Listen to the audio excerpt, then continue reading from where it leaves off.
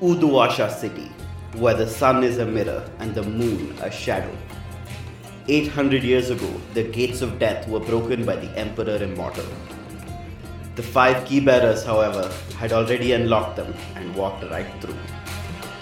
It is in Uduasha city they dwell. Now, the ghost field breathes next to our reality, lit by the eternal flame of the well of Udu. It is a second skin, a place where thought and will struggle against gravity and light. In other places, the dead congregate in the ghost field, but in Uduasha, the well city, the hell city, they fall straight into the flames. See its glittering districts: Kshitijpur, where the rich plot to buy the horizon; Bunda West, where the refugees of two different nations flock; and Pasarhandu, the vertical maze of market and murder.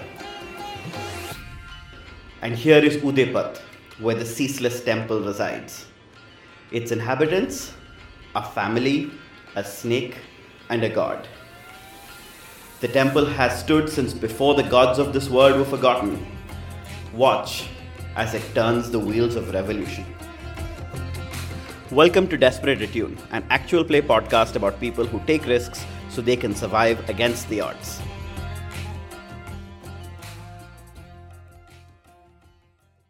Well, hi. Welcome back to Desperate Attune and our current campaign of Blades in the Dark, called A Candle Ablaze, set in the city of Uduasha.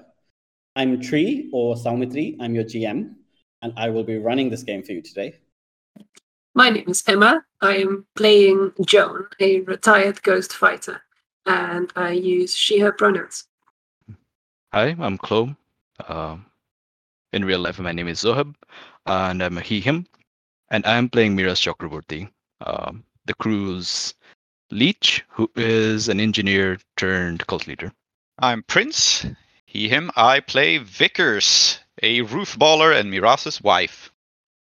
I'm Soap. I play Abbas, the religious scholar, and Pain in Miraz's side. And my pronouns are he and him. Oh, I actually forgot my pronouns, which are all of them. I really don't care. I mean, it's very easy to forget all of them. Indeed, this is certainly what I find. So, when we ended our last session, in the sky, Vickers, the angel of death, was soaring above the Roof Ball tournament. Roof Ball match. It was being held for charity because some conniving busybody was intending to demolish the temple and build in its place some kind of terrible shopping mall. Instead, we hope that the crew will make enough money so that they can bribe the bureaucrats and kind of get out of this alive. Some of the problems they are currently facing includes the fact that Begum Boshundara, the busybody aforementioned, is about to get her thugs to take everybody out. Morosim, the hive contact that Miraz borrowed some money from, has turned up with two thugs in the uniform of the Angels of Death, surely for some nefarious purpose. And the snake, His Majesty, watching all of this from a perch that has been built for it, specially for the occasion. Is there anything else I'm missing? I don't think so. I think those are all of your terrible things that are currently going on. I believe Abbas and Emma were in the middle of an altercation with Boshundara and her. Yes, yeah. So Abbas and Joan were there. Miraz was headed to help Vickers, I think. No, Miraz was blessing a noble woman and her daughter. And Vickers was, of course, in the sky. So let's, I think, start with what is probably your most pressing problem, which is this impending, let's not call it a riot, but certainly outbreak of violence, right? So Begum Boshundara, who is the, I'm going to quickly look it up. I keep forgetting her commission? I believe it's the Udaiput Redevelopment Yes, correct. Society, or No, it's the Udaiput Development and Restoration Committee, or is it the other one? No, that's this one. oh, The development and restoration one is the one that wants to develop and restore the temple to its correct place as a shopping mall. Of course, at the same time, the big enemy of the Commission for Development and Restoration, which is the Commission for the Preservation of Udaipur, has also arrived. Please use the correct title, which is Udaiput Society for the Preservation of Landmarks and Heritage. Yes. when I came up with these names, I was afraid that I wasn't making them long and winded enough. But it's good to see that that's not an Not issue. only are they long and long-winded enough, I think you may have risked me making them longer and longer as we play this game. All part of the plan. Indeed. So Sheikh Abdul Qasim Siddiqui on one hand and Begum Bashundara on the other hand, close to an outbreak of violence because Abbas has tried and succeeded somewhat, but not. Oh no, you rolled a 3, failed miserably at trying to avert any kind of problem. And I think Sheikh Abdul, who I think is himself not very keen on violence, but he's come with some like some friends, some ne'er-do-wells who wouldn't mind a punch up. Like, you know, you're going to a roof ball match, you expect some violence. So Abbas, at the moment, you've kind of like managed to delay violence by a little bit by focusing it entirely on yourself. And that is where we last saw you. So I think Begum Bashundara whistles in the way that only a person who is used to getting attention whistles. We'll just say loud and clear. And for 1 second, we even see the people playing roof ball like turn their heads as if like, are we being given an instruction? No, they're not being given any instructions. But certainly some people are about to do not very nice things to you. Joan, where are you? Are you approaching this at this moment? Joan, I think, was in this conversation as well and felt it slipping away from her when Abbas took the stage and center stage of it. Yeah, I think you are correct. Yeah. So Joan and Abbas, both of you can see there's a couple of people. I don't think they have weapons. I think they are perfectly willing and able to beat you up with their fists. And they're not like, you are not known to be violent. They're not expecting you to be, you know, like resisting them. But certainly one of them makes to like grab you by the collar and kind of like swear at you and make it very clear that you better tell everyone to clear off, Abbas. What would you like to do? Ooh, all right. So you said that the other party, with Abul Qasim, also may have some goons with them. Well, yeah. I mean, I wouldn't say these are not like trained thugs necessarily. They're more people who are comfortable in a scrap. But like Begum Bashundara has come with people who were expecting to maybe like do some violence. So like in a straight out fight, Abdul's friends would probably give their best and not win. Oh dear, what did we do indeed? Okay, so they all right. So just remember, okay, they just want me to tell, like, so we've had the little get together here to delay proceedings, and they just want everyone to clear off.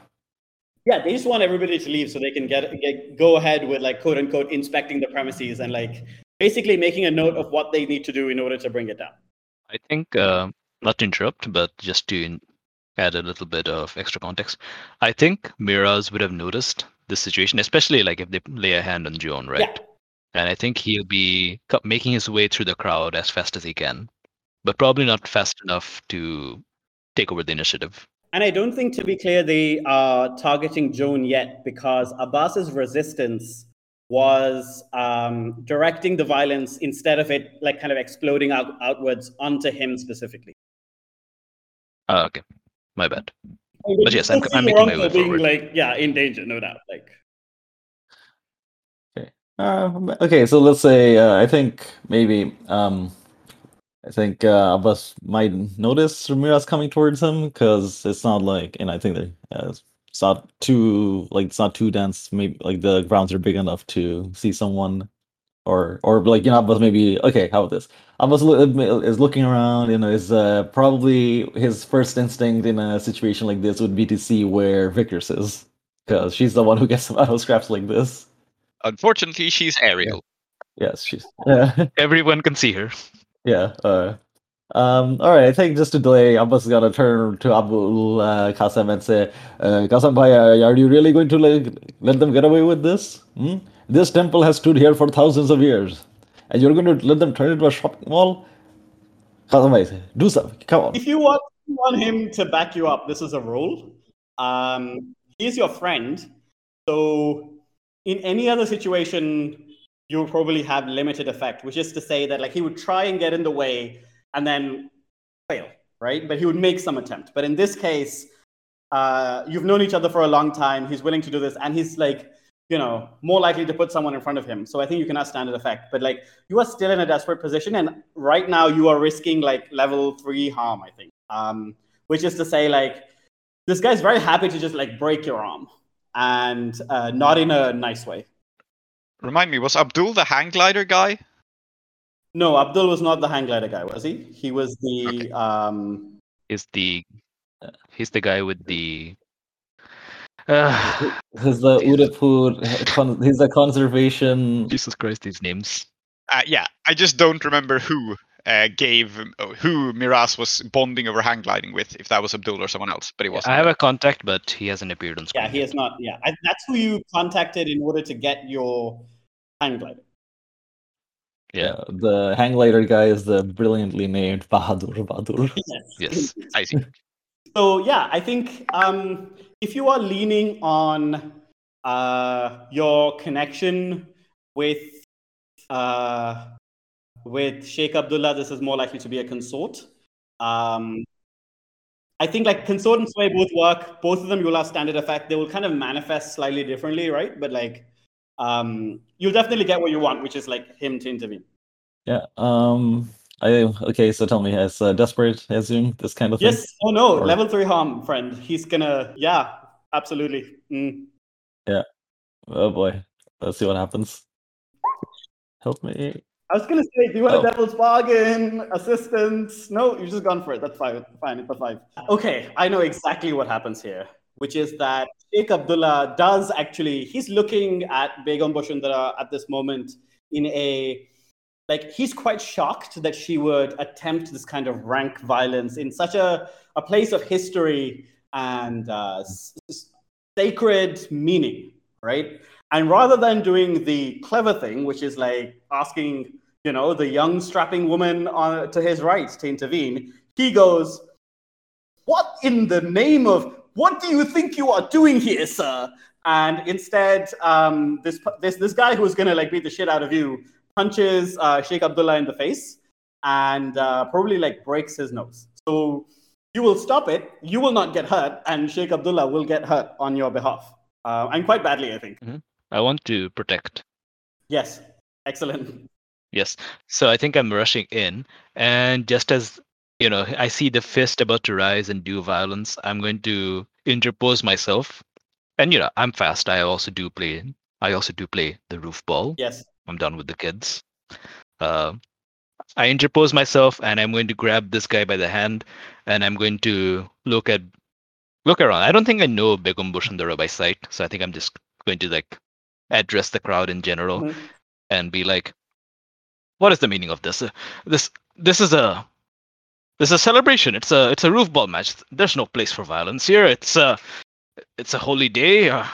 No. Listen, if there's some sort of problem here, you address me. I'm the high priest." Okay. So the protect action as written means that you are taking the consequence instead of Abbas, right? Mm-hmm. So yeah. Unless you are now going to resist, you're the one getting punched in the face. Yeah. Okay. I think yeah, that's fine. Okay. So actually, no. I know what this does. In fact, I also trauma out, by the way. Okay, then I know exactly what this looks like. So you say this, So you rolled 2 2s in order to resist, and you took 4 stress, so that's a trauma.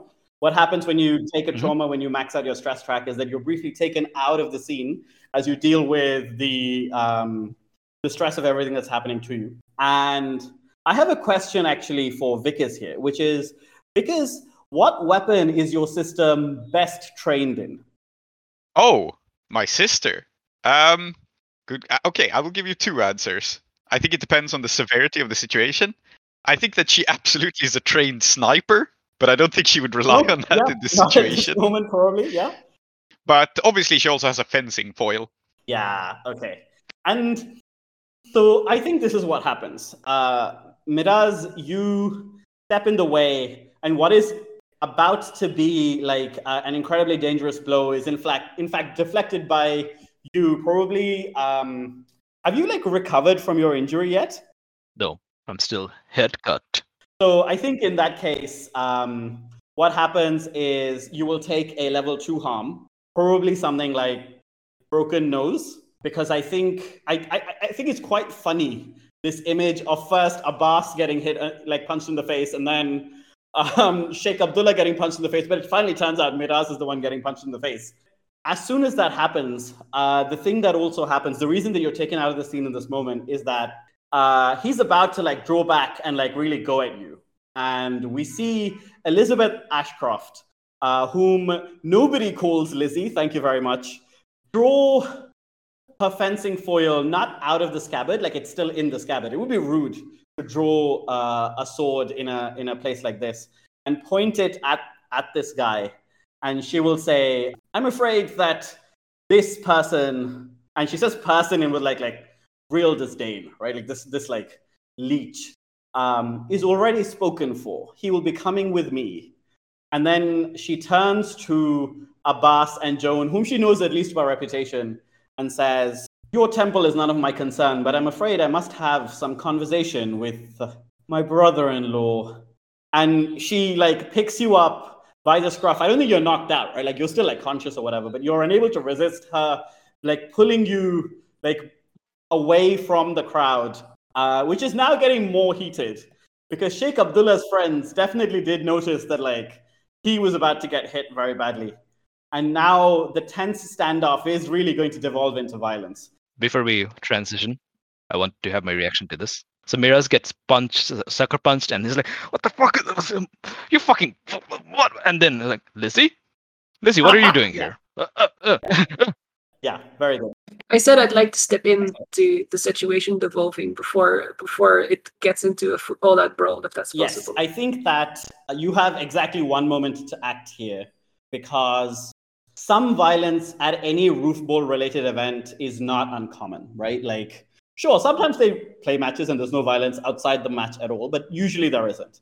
But in this case, given the people involved and given the very high tensions already, you're very likely to, yeah. So you have a moment here to stop it because you haven't been involved yet. So you're perfectly poised to do something. I think you are still in a desperate position here, but I think in this case, the desperate consequence is not harm. I think the desperate consequence is your congregation and like your crowd, not all of whom are necessarily like your faithful, but certainly your congregation being like quite badly beaten, which, you know, is really quite bad. You should, yeah, but that is your desperate consequence. Excellent.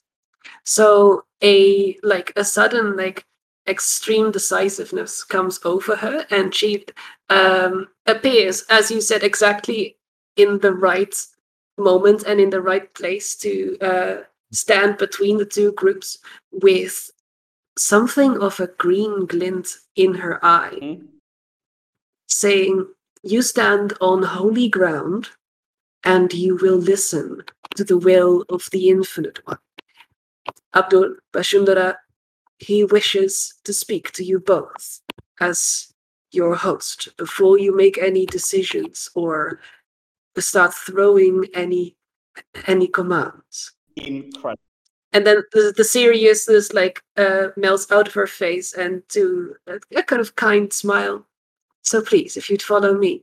And I am using hypnosis for this to push myself. Desperate. This sounds like a command to me. Yeah, definitely Yeah. does. So desperate. You can do this. I think again. I don't think you were at like limited effect necessarily before, but I think your standard effect here now is that they will come with you. And to be honest, with Hypnotic, they will come with you anyway. But like the way that manifests will be quite different based on whether you roll a 3 or a 4+. Yeah. And to be honest, probably now that you have called on your god, some of the desperate consequence will bleed over there. But because you've invoked him, he's probably also like he's casting an eye. Right? So like in some way, in fact, the harm to your congregation is being shielded by him, but that's not it may not be like a cheap thing. It's probably better to just get like everybody beaten than draw the attention of your god, probably. But who knows? We'll see. Probably. But Joan doesn't know that. Is there anyone who could help me in this regard? I think I can assist you, yes. And you are trying to get these people's attention and like have them talk to you and diffuse the violence. Am I getting that correctly? Definitely. Yeah, so I think what I will do is I will peel off some of their thugs because obviously my team is still acting. So the ball of the roof ball will bounce next to them and they are going to be very distracted because even if they're not in the match, when the roof ball is near you, you act. Oh no. I will assist you by having planned for the ball to like bounce and roll behind everything that's going on, and a couple of the thugs peel off. Very good. I also think, by the way, that this I know exactly what's going to happen to you, Vickers, if this doesn't go perfectly. So that's very good. Good. Yeah. Are you pushing for effect or for a die? I am pushing for a die, I think. Makes sense. So that's 2 dice. Okay. I do love the idea, by the way, of like a rugby ball landing near someone's feet and just like this look up and then consternation as if a grenade had landed there. Yes. That's basically the reaction. Yeah. So 2 bonus dice. Desperate standard. Let's see this roll. It's a 5. So here's what will happen. The first thing that will happen is that both Bashundara and Abdullah see in your eyes the will of something ancient and divine. And they are powerless in the face of it, right? And though Bashundara doesn't give a single shit, she does live in Uduasha, where the divine exists, very obviously, and she cannot deny it.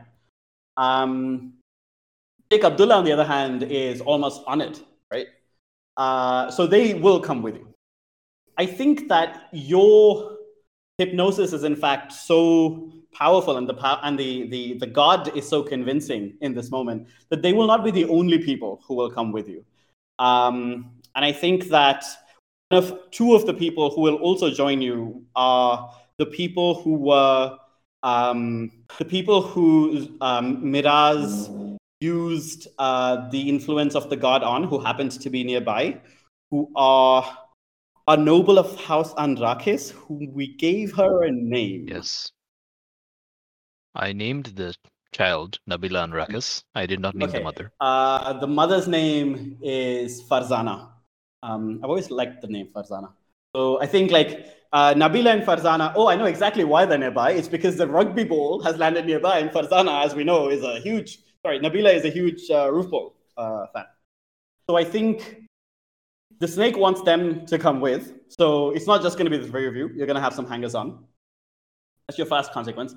The second consequence is that the person who looks down at their feet and sees the roof ball and goes, shit, why, fuck, please, is saved. And they are saved by two thugs in a uniform very familiar to you because it's your uniform, but they are in fact Morrison's thugs. They are not players. And they're going to use this opportunity to pick up the roof ball and get into the game so they can do some damage to Vickers. Or something. Maybe they're there for other reasons. Yeah. Yeah. I love it. And I think like those are your two, like, rather than one desperate consequence, what's happened is two risky consequences, right? Like, and you can resist either of them separately. But what will happen as you move towards the perch is people will recognize that clearly something is going on. The violence at the moment has stopped because both the leaders have apparently been summoned by the gods, so they're gonna take a step back. And I think this is when we cut to the roof ball game as these two thugs. I'm so tempted to give them very funny names. Yeah, I'm gonna do it. They are called Goopy and Baga. Oh God. And they are actually roof ball enthusiasts themselves. They do love the sport. That's why Morrison picked them. And as a result, they are very fluent, as one of them picks up the ball and then the other one puts his hand down near his hips and locks his fingers and launches the first one, right? Because technically, after you pick up the ball, you're not allowed to be touching the ground. And as a result, it's okay to be on another person. It's just not okay for you to be touching the ground. So there's a cool moment where he jumps, picks up the ball, and then jumps back onto the roof, and he's got the ball now. And because he's trained to sabotage you, he's running back towards your goal. Good. I know precisely how to deal with this. By the way, I also want to take one step back here and ask each player to give me one rule of roof ball, which may or may not be universal. Maybe it's only specific to this match, this region, Uduasha. But I think that while we don't need to define the entire sport, it would be nice to know some things that people can and can't do. And my contribution is that you can't be touching the ground while you hold the ball. And I will nominate Vickers to go first as the currently playing player. Sure, absolutely. I think that I will introduce an obscure rule just to start with it. I think there's a specific rule about the location of the team captains, where if either of the team captains abandons the match, then they lose. But the issue is, of course, that the match is fluid, right? There's no one set playing field. So it's not like you can leave the playing field. It's more about if the team captains are a certain distance apart, then one of them is considered to be running away, unless you rectify this immediately. Incredible. Okay, so in fact, one of the things that the referees must do is that be able to calculate how far away you are apart from each other, and the second that they see you're too far apart, they will start a timer. Very good. Exactly. Excellent. I now nominate Abbas to tell us something about roof ball. Okay, it's an idea I had before, and it's not really a rule so much as a gap in the rules, which is that the goalpost can literally be moved. Okay. Wonderful. Very good. It is some of the most dramatic moments have come in the last minute of roof ball games where the opposite team's about to score and you just pick up your goalpost and you run with it. Okay, so is there only one goal? There's two goalposts, right? So the points. Yeah, but one on each end. I think there is a goalkeeper in this game, but rather than his job being to stop the ball from going into the net, this person's. Yeah, he literally is and runs away with it. Amazing. Joan, would you like to tell us something about roof ball? Well, so we've established that once you have the ball, you're not allowed to move or move by touching the ground. But there is a little addendum to that, in that if the game should proceed indoors through, say, a broken window, furniture does not count as the ground. So the game is also the floor is lava. Wonderful. Yeah, very good. Excellent, A+. And lastly, Miraz, why don't you tell us something about this incredible game? All players are required to be living human beings.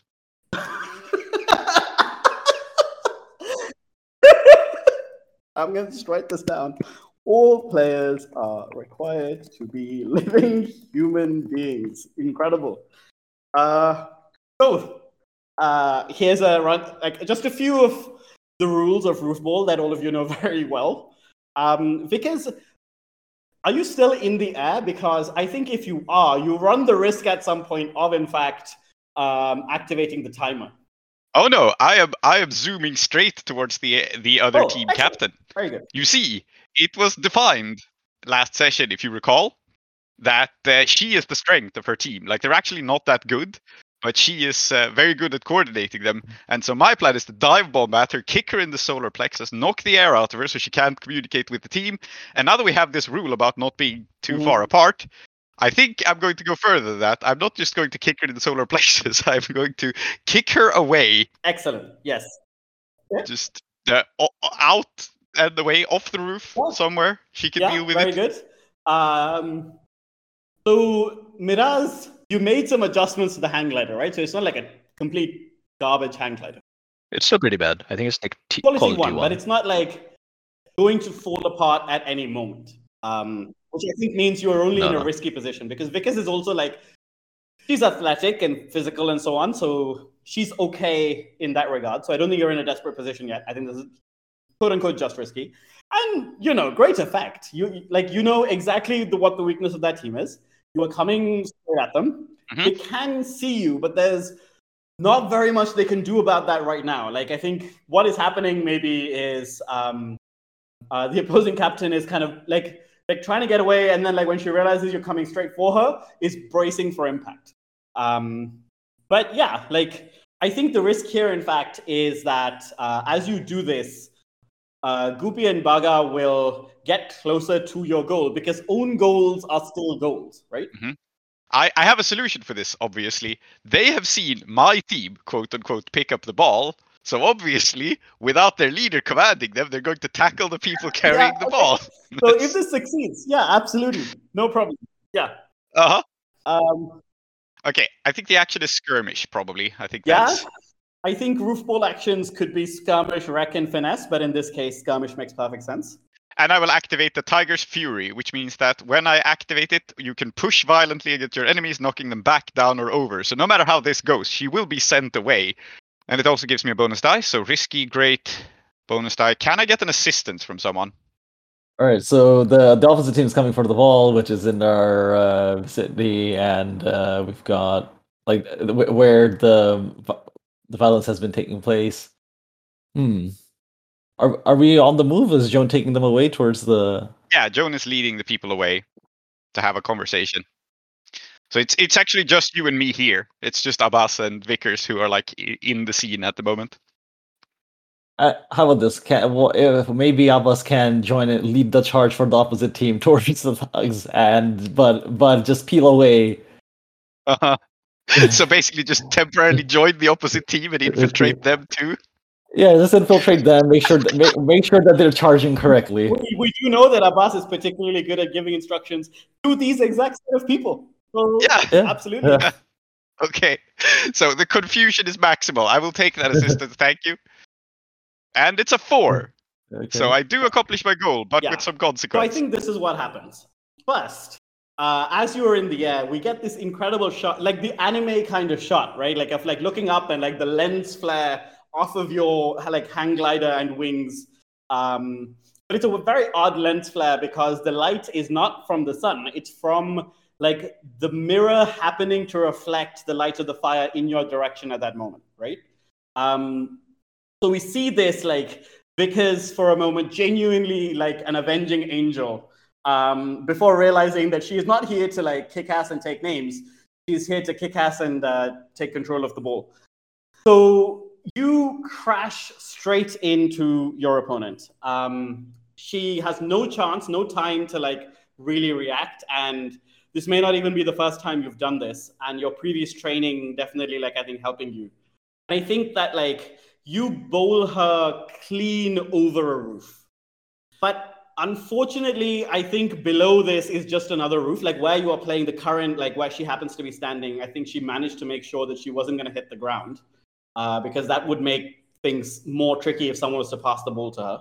But at the moment, like I feel like what you have done is done the thing where have you seen like in the Batman games where like you swoop down, you hit someone and they go flying, but you're still like holding on to them, right?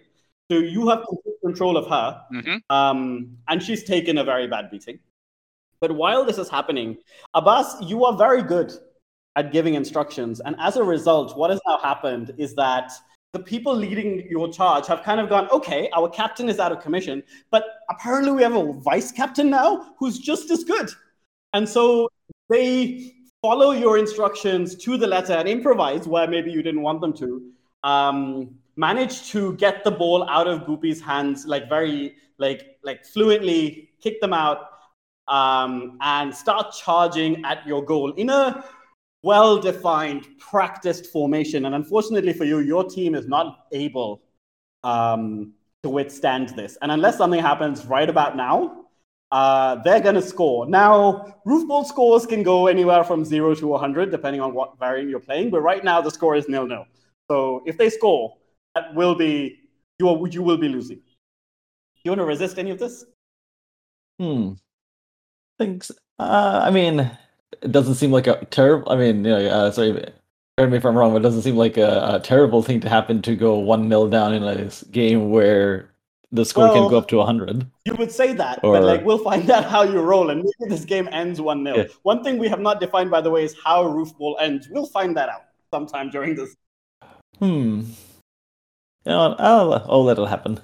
I think it's funnier that way if Abbas just. Yeah, I feel like you get some very puzzled looks from your team, and like certainly one or two of them who have like real faith in you are like, it's Abbas. He's telling them maybe this is all a plan, right? So like one of the reasons that the opposing team is getting very far is that they are choosing not to. Maybe this is all like a sly ploy, right? So Okay.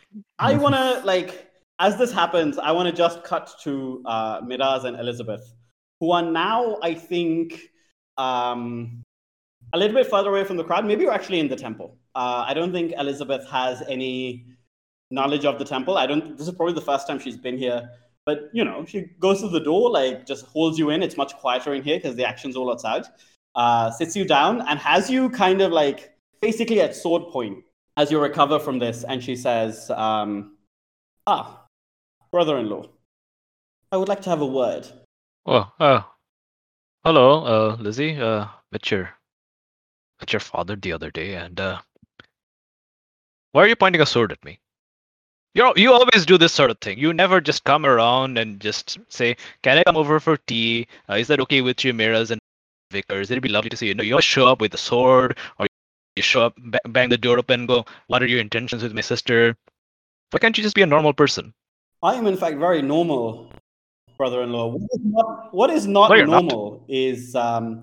How is this normal? And I'm going to hold the sword, and I'm going to by the point and kind of wave it around. Yeah, and I think she will say, ignoring you, just bullying straight over you, will say, and even louder, using superheated gas to melt a man's face off and then walk away as if it is perfectly normal. That is not normal, brother-in-law, and it is of great concern to me because, well, you are married to my sister, and my father did see you, and he did tell me about that. It seemed very gruesome, in fact, the way he made it out. Of course, his her father is your nemesis, and he's very incentivized to make it seem even more gruesome than it was, but it was already pretty gruesome to start with. Yeah. I think Miraz is going to kind of flush and be a bit flustered and say, well, I didn't want to. I won't say he had it coming. It was pretty awful, as you say. Your father thinks it was gruesome, huh? He didn't have to see it straight up. And Miraz doesn't say, Miraz doesn't add, he didn't have to smell it. But that's what is running through Miraz's head. And then he kind of tries to dismiss the memory of it. Anyway, it was self-defense. It was the only way I knew how to get out of the situation. And, well, I don't see why you need to point a sword at me because of that.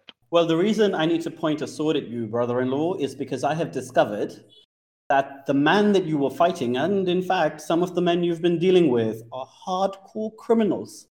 Men of the underworld, belonging to an organization called The Hive. You may know of these people. I understand you took a large amount of money from them for some undisclosed purpose. Maybe the reason that I'm pointing a sword at you is because I understand now that you are and always have been a scoundrel. Hardcore? I mean, I don't know. Morosim and his friends, they're a bit amateur. What's the Hive? The Hive, brother-in-law, and I do not for one second believe you do not know this, is one of the most dangerous criminal organizations in Akaros, and they are even now spreading their tendrils using people like you in Uduasha itself. Now, you are not policed in the civilized and decent manner that most places are. You have these vigilant who don't show their faces, but even they are fighting very hard against the hive, brother-in-law, and you are doing them a disservice by choosing to aid such people. The Vigilant, you believe in them? They don't exist. And the Hive, they can't be. Well, if they're hiring people like Morrison, they can't be all that. Listen, I think you have the whole thing. You're blowing the whole thing out of proportion, right? There's a bit of a celebration outside. There seems to be some sort of, I don't know, some sort of problem with zoning law or something. My uncle Abbas can sort that out, I'm sure. And I'm like dabbing at the blood on my nose. Ouch. Vickers, I think, is playing roofball. You know how it is with her. Listen, we can just go outside. We can have a nice evening, and then we can, allay your concerns. Yeah, I think this is a role. I think you have to convince her, and in fact, you're in a pretty controlled position in that nothing is going to go very wrong here. Like, she's got you at sword point, quote unquote sword point, right? Like, she's going to stab you. But I think you're going to have a limited effect in that she's not just going to let you walk away. So you can make an impression, but not enough to get all the way out. Mm-hmm. I think this is one of the situations where my character is doing something that calls for a role, even if I don't personally see it as working. Who knows? Maybe it will work. I don't know. Yeah, controlled, limited. And like the thing with limited effect here is that standard effect would be you convince her and get away. Limited effect is she pays some attention perhaps to you, but she doesn't let you leave. Okay. Is there a devil's bargain? Oh, is there a devil's bargain here? Everything that happens here is going to go straight back to your father-in-law. You might have otherwise not, bothered to mention it to him, but now, all of the not great bits are going straight. Okay. I have broken nose, level 2, and head cut, level 1. I'm going to use broken nose to reduce my dice by 1. I think that makes sense. I'm trying to be like, everything's fine while profusely bleeding. 6 though. So a 6 and a 3, very good. Huh. Oh yeah, it should actually just have been the 6 because I forgot to take away a dice for the. Oh, it's still a 6. But it's still a 6. Amazing. Okay. Yeah. Oh, this is so interesting. Why does this change her mind? Okay. I think that you stand up, and I think actually what kind of impresses her is your barefaced willingness to go, everything is fine, even though you are clearly injured, right? Yeah. Everything is fine. I've had worse from Roofball. I have. And I think with a 6 here, I think she also maybe intuits that you genuinely don't know maybe what the hive is, right? So she's not about to let you leave, but what she will do is she'll kind of do the thing where maybe she flicks the sword, puts it in your way and says, truly, brother-in-law, you cannot tell me you spent years in Duskwall and did not hear about the hive. The hive. Yeah. Yes, I knew some people who did drugs in the student hall, as did everyone, of course, right? Not me. I say that just to reiterate because she's clearly suspects of me, the worst of me, right? But no, I never did anything of the sort. But yeah, people used to always say that they got this and that from this and that place, and I've heard of the hive, I suppose, but I also heard of the unseen. I've heard of the foundation. Wait, yes, I'm in the foundation. She says, I think. No, I'm sure. I'm sure they're fine. I think she says, the hive are not to be trifled with, brother-in-law. They are a power. They have approached my father about funding this airship. Now, he was not swayed by them, but they are looking for footholds in Uduasha. And they, not having found me, and not having found my father, may have found you. Now, please understand, Vickers is doing enough to embarrass us, and, well, I can clearly see what kind of man you are, but the Ashcroft name cannot afford to be sullied in this fashion. All right, Lizzie. And here, Miraz is, he's lost a bit of patience, but he's trying to rationalize and calm her down a bit. All right, Lizzie. Okay. Okay, let's say the Hive is a force to be reckoned with, as you say. Even though why such a force would be hiring a man named Morozim, I have no idea. The man is an absolute scoundrel and a chump. But I have not had good dealings with Morozim, and I doubt I'll have good dealings with any of his other compatriots. So if you're worried about me being, I don't know, in their pocket or one of their stooges, well, rest assured, I am not. I don't like them, and I don't think they like me.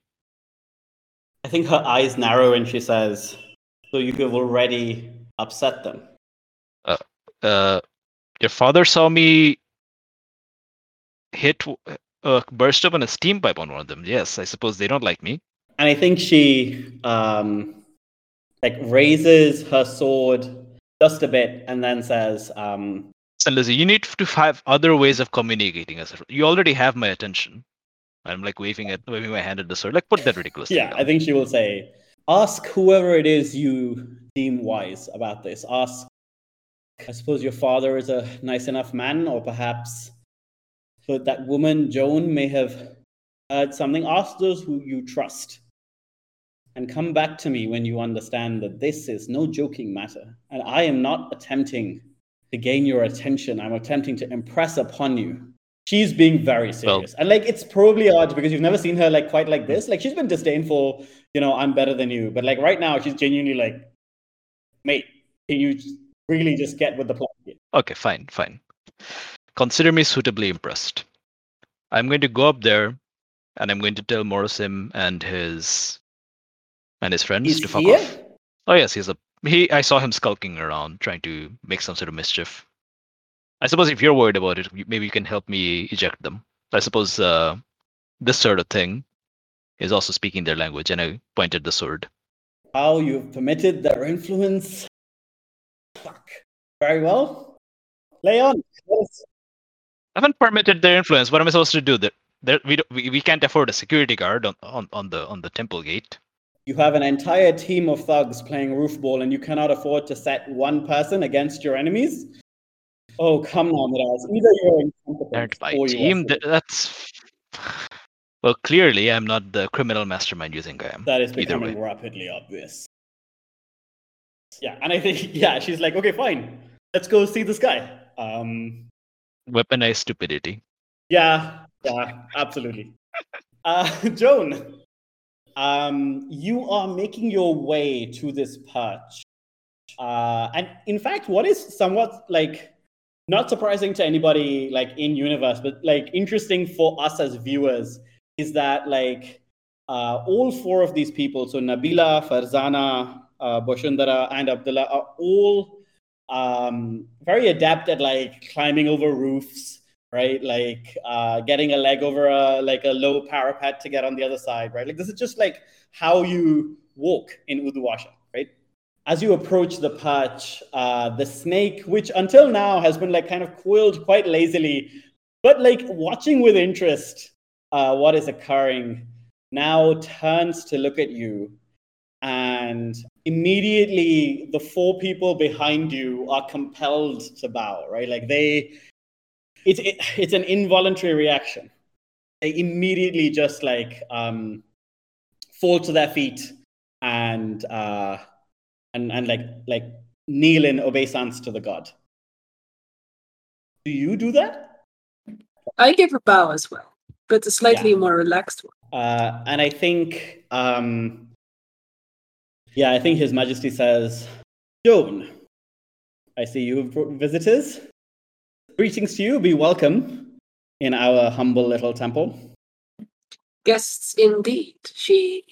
Who are, she says with a little smile, coming, I believe, to inspect the integrity of this holy ground, structurally speaking. But first, of course, a tribute and an honoring is in order.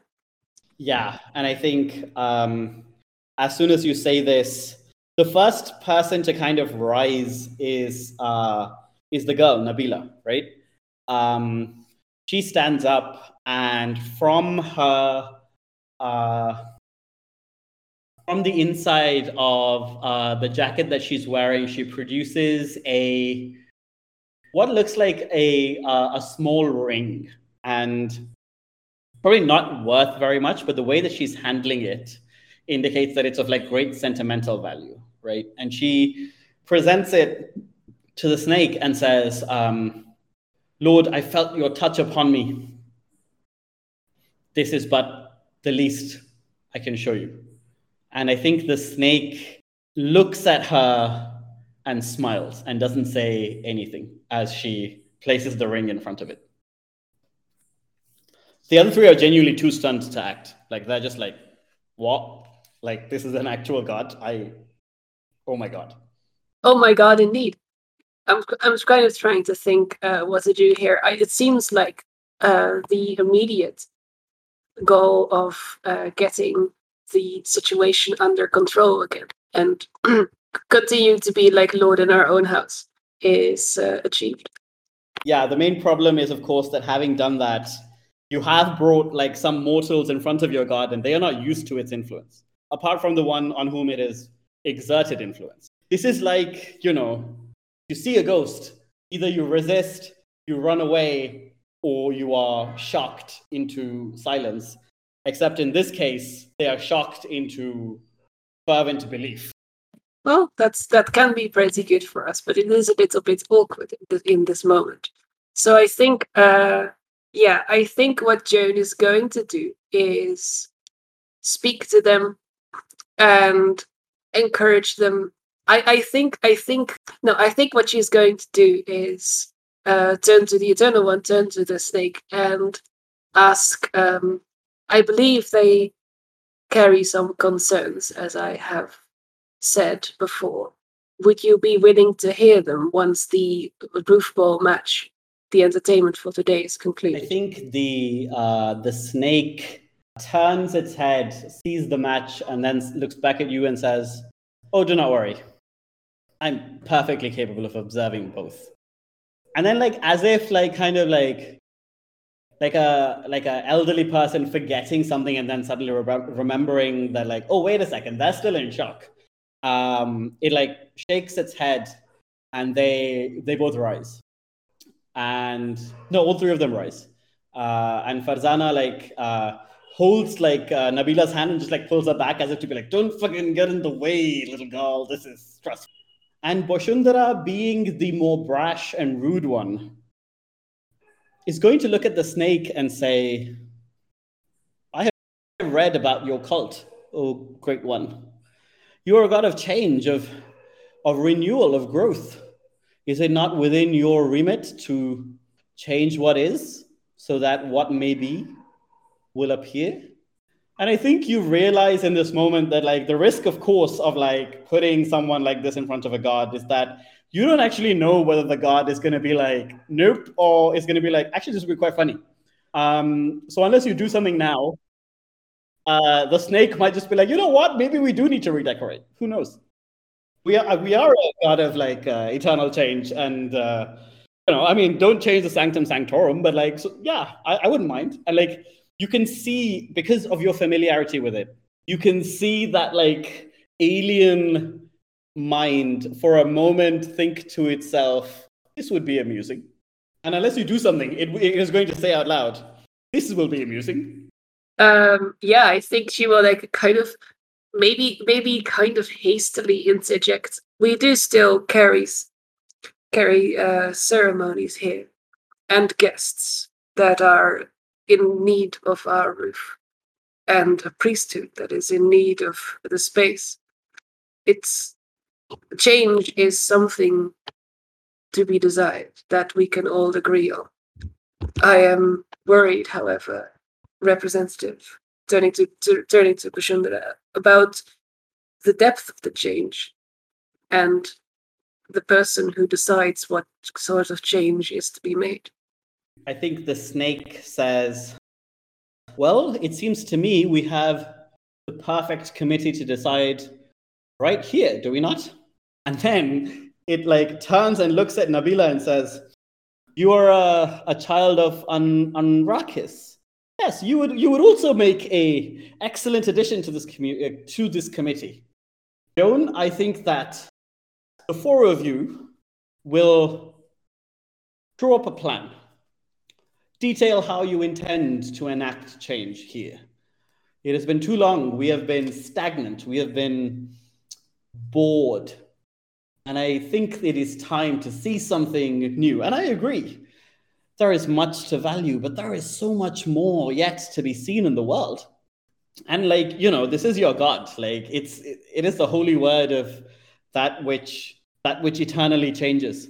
And honestly, I think you will need to roll resistance just to try and talk back to it, because this is not an idle fancy. There is no world in which Joan would think of counteracting that. And so I think what the snake does, and for a moment, all of you, even Nabila, who's the child, even though she's technically not on this committee, all of you are briefly transported from where you are. You find yourselves in a cavern. And in this cavern is an infinite number of candles, each of them flickering what appears to be a different color. And you can smell what appears to be maybe sugar, maybe cinnamon. You can't really make out, but something delightful, something savory. And you see the snake, and the snake says, "In the name of that which eternally changes, in the name of the Chakraborty, I charge you, bring me plans." And I think it, as it says this, each person here sees a candle, and the candle flickers before burning even brighter. And somehow you feel like, oh, that one's mine. That's the one that'll go out when I die. And then you're transported back. Joan bows her head. Thank you, Lord, for your wise counsel. You are very welcome, my dear. Of course, if you would like, if any of you would like, you may stay here and watch the festivities. It appears that Abbas is leading the opposing team towards their own goal. Now, that is a novel strategy that I'm sure will backfire. And I think this is when we cut, right, to Abbas leading this team and back to the roof ball match, because we see the snake, and in the snake's eyes, we see exactly what is happening, right? And we get that moment of what sometimes happens on TV, right? Where the iris of the person who's watching becomes the scene. I want to define something about Roofball here. I think that having just scored, because we did establish the other team did score, right? And I think having scored, what makes sense to me is, since the goalposts can move, I think what the team does after they score is the team that got, whose goal got hit, they move their goal. And the team that scored the goal kick the ball onto a roof. And then you get a number of points, basically style points for the coolness of the kick and how far away you kick it. And if you kick it to an empty roof and so on. And this is rather than just reset the teams, the match is always ongoing. It's just once you score, you get the opportunity to kick, and then, the match totally changes because one of the goals has now moved and the ball is now somewhere random. I think that is what's happening at the moment. I just wanted to define that. In fact, as soon as they score, one of the rare, brief pauses in a game of Roofball occurs when Vinay, the gargoyle, who was meant to come see Zajidan, but is also the referee of this game, has one of those referee whistles, blows it very shrill, very loud, 2 times, which is the signal, of course, for score. And he comes rushing in, because this is one of the few things that you have to respect, right? You can't steal the ball away from the team that's just scored. And Roofballers would 1 billion% try if they could.